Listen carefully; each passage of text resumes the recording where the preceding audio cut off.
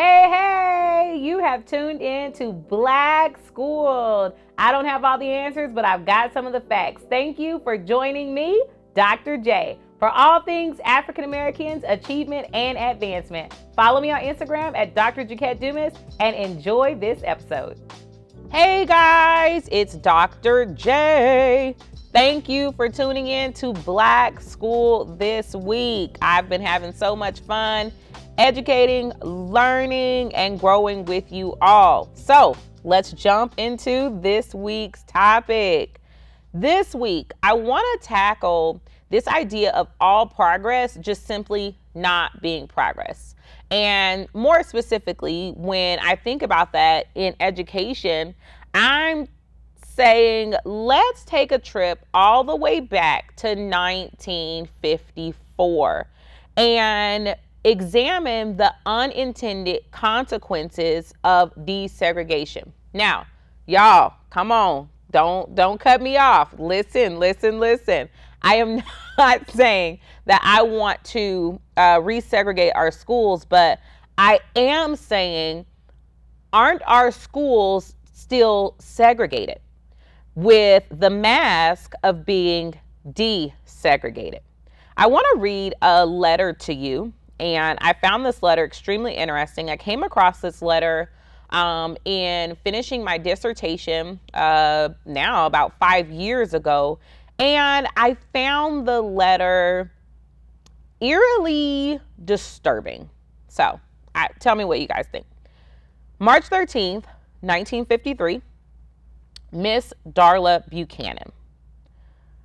Dear Miss Buchanan, due to the present uncertainty about enrollment next year in schools for Negro children, it is not possible at this time to offer you employment for next year. If the Supreme Court should rule that segregation in the elementary grades is unconstitutional, our board will proceed on the assumption that majority of people in Topeka will not want to employ Negro teachers next year for white children. It is necessary for me to notify you now that your services will not be needed for next year. This is in compliance with the continuing contract law. If it turns out that segregation is not terminated, there will be nothing to prevent us from negotiating a contract with you at some later date this spring. You will understand that I am sending letters of this kind to only those teachers of Negro schools who have been employed during the last year or two.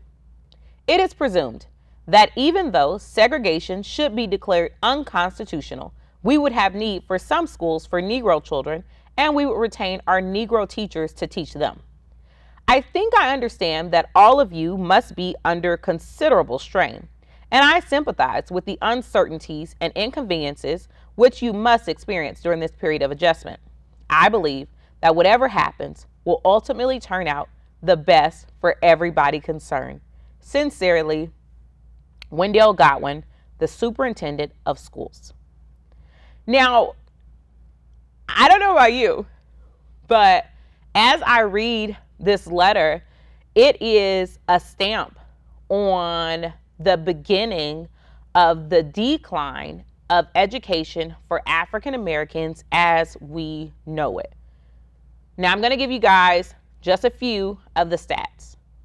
Before 1954, so about 1953, when this letter was written, as things were kind of getting going with what we know as the famous case of Brown versus the Topeka Board of Education. Before 1954, about 82,000 black teachers taught about 2 million black children who attended mostly segregated schools.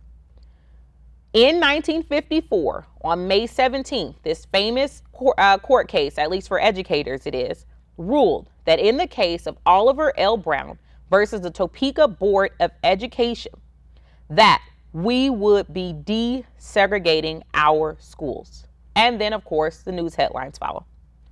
1954 to 1965, almost immediately, guys, more than 38,000 black educators in 17 southern and border states were dismissed from their positions almost immediately. Guys, the student population barely changed. There were some who decided to homeschool, but very, very small numbers. For the most part, the same number of African American children, the same number of white children still needed to be educated. However, the choice was to get rid of 38,000 black educators. These are not just teachers. Then, keep moving forward, 1975 to 1985, the number of black students who chose teacher education as a major. Now we're talking about higher education. And I talked to you guys about higher education before, so go back and check that episode out. But in higher education, it declined by 66%. So not only did we stop hiring black educators, but as a result, the African American community had to respond, and they stopped selecting it as a major by 66%. Why? There's nowhere for them to go. 1984 to 1989, the new requirements for teacher certification and teacher education program admissions resulted in the displacement of 21,515 teachers, black teachers. What does that mean? That as they changed the qualifications, then black educators were at a disadvantage, and their credentials were affected at a much higher rate than our other educators. By 2001, African American teachers represented 6%, only 6% of the public school teaching force, whereas African American students represented 17% of the public school student population. Now we have a grave disparity, all as a result of something that was branded to help us, something that people said was going to advance us, something that apparently was going to push us into progression, but it pushed us into digression. When you think about the desegregation of schools as a whole, it sounds like a great idea. Let's share resources, let's share money, let's share buildings, let's share influence. Let's even teach our kids how in a school setting to get along with each other. Quite honestly, it sounds good to me. But when you look at what it did to the African American community, this decision in 1954 has set us back to now in the year 2020. We still have not been able to recover or recoup where education was for African Americans before this decision. As a result of this decision to desegregate our schools, we lost black culture in schools as a whole. So imagine going from attending school with black peers, people who lived in your neighborhood or not too far from your neighborhood, people who looked like you, people who ate like you, people who spoke like you. Think about how much of a change, how much of a culture shock it was for our students to go from this setting to a completely different setting, where not only were they being now mixed in with other children, with other races, but there was not an automatic acceptance, if you will, of them. And so now take everything that's hard about school and take it up a notch. Because now you have to deal with everything that was already hard about school, and you have to deal with direct racism from your peers, direct racism from your teachers, direct racism from your administrators. And so this understanding of culture for the African American community is now completely gone from schools to now we're having to explain our culture. We're having to explain our speech. We're having to explain our family structure. We're having to explain so much in this educational setting because somebody thought it would be good for us all to be together, but we never dealt with the actual root of why we were desegregated to begin with. And so if we were desegregated to share the resources, to share the access, to share the power of education, well, then that has to be pushed into more than the appearance of mixing these different races of people together, because if while the schools were segregated, I felt like I had a place to belong. If while the schools were segregated, I felt like I had a place to thrive. But now that they are desegregated, I no longer have that. Well, everything that you tried to accomplish now is not being accomplished. Our students now have an immediate disconnect between the school personnel and the families that they serve. Desegregation caused for the front office to look drastically different than the student body, than the student population. We're looking at now taking out the school secretary, taking out the school administrator, taking out the school counselor, taking out those yard duty aides, taking out those teachers that have a connection with the people that they are serving. And now you, as an African American student, which are now you're in this desegregated school and you're being mixed in, but now there are no role models to really look up to. There are no role models to pave the way for you. And this is where the same disparities that we see right now, where there's not an understanding of our children, an understanding of our families, it now has persisted. The Black educator, pre-1954, the Black educator was a status. The Black educator was a role that was highly esteemed. The Black educator was a pillar in our community. The Black teacher, the Black administrator, the Black school secretary, the Black even teacher's aide was someone who was seen as a higher power, an authority, and a holder to the key of knowledge. Someone who had landed a middle-class job in our African American community. There was an understanding of school culture and learning that showed and highlighted that African Americans not only could learn, but they could excel in learning. Not only could teach, but they could excel in teaching. Not only could run a school, but they could excel in running a school. 1954 ripped that away from the African American community. 1954 said, well, if all of our kids are going to be learning together, we'll be darned if you Black people are going to teach our kids.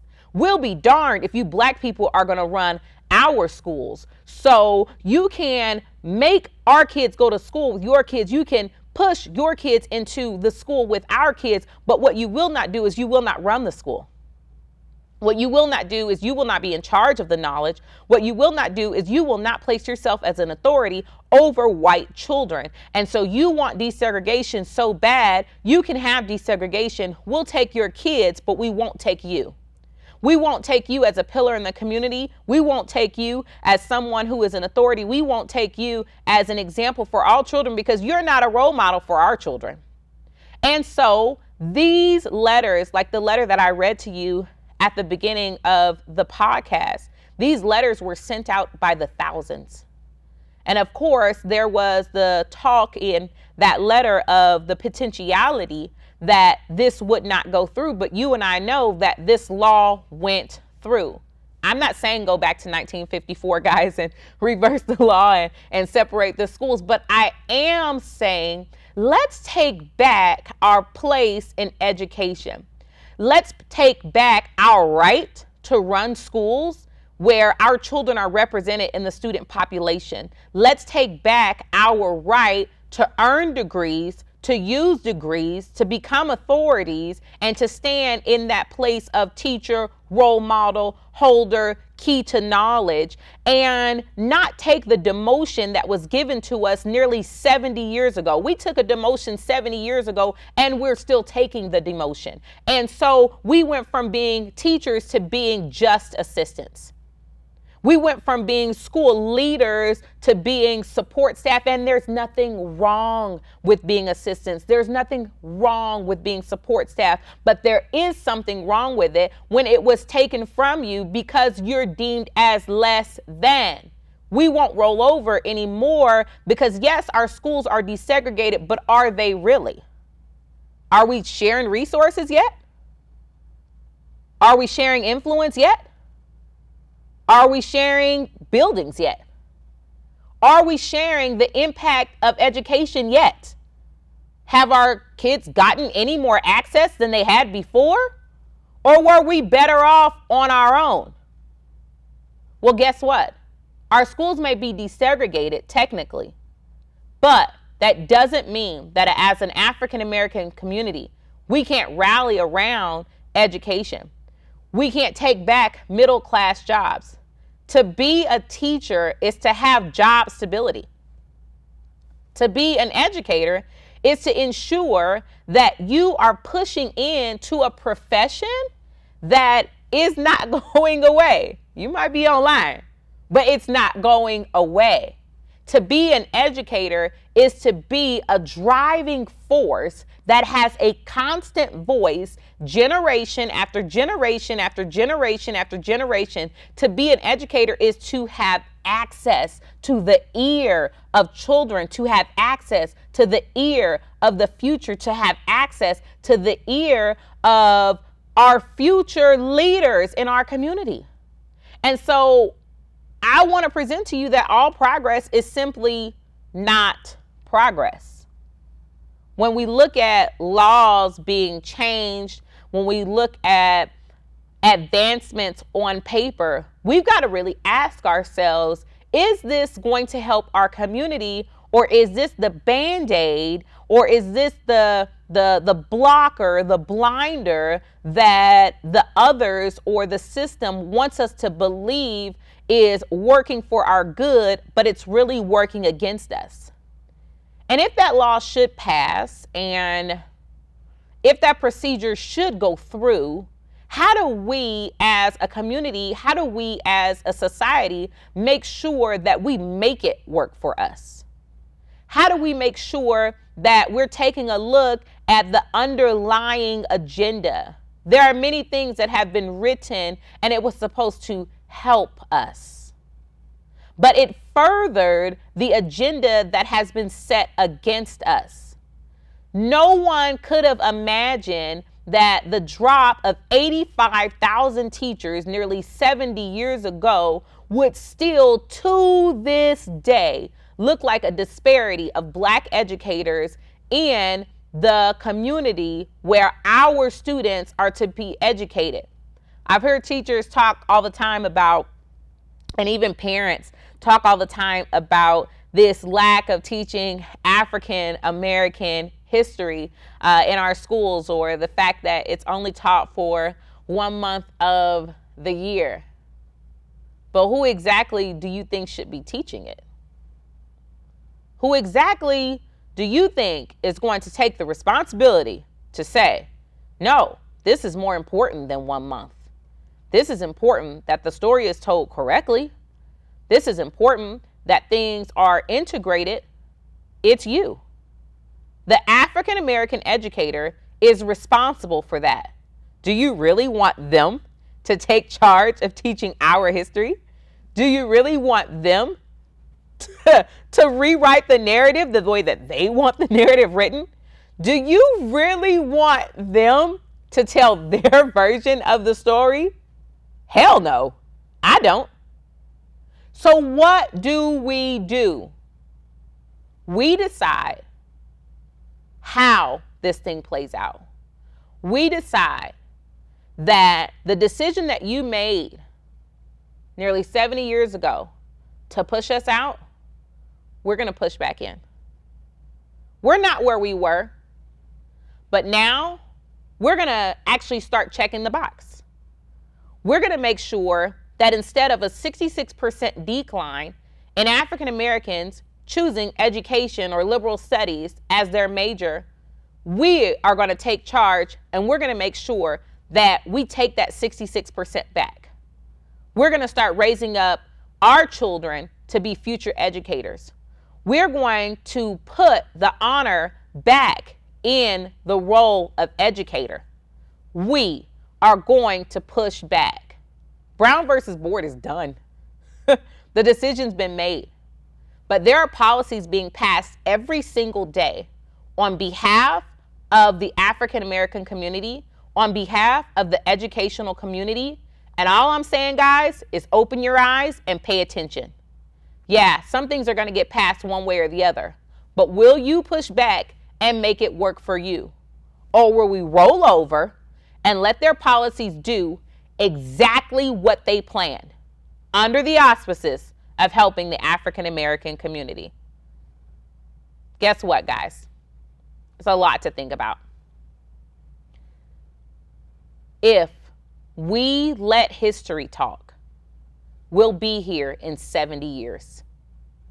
If history is any indicator of where we're going related to education and African Americans, we are not making progress.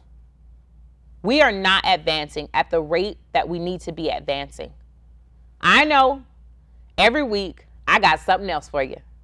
But this week, I want you to consider how far we've come. But even more than that, y'all, I want you to consider how far we haven't come. Guess what, guys? That's all I have for you this week. School's out. Thanks for tuning in. Till next week.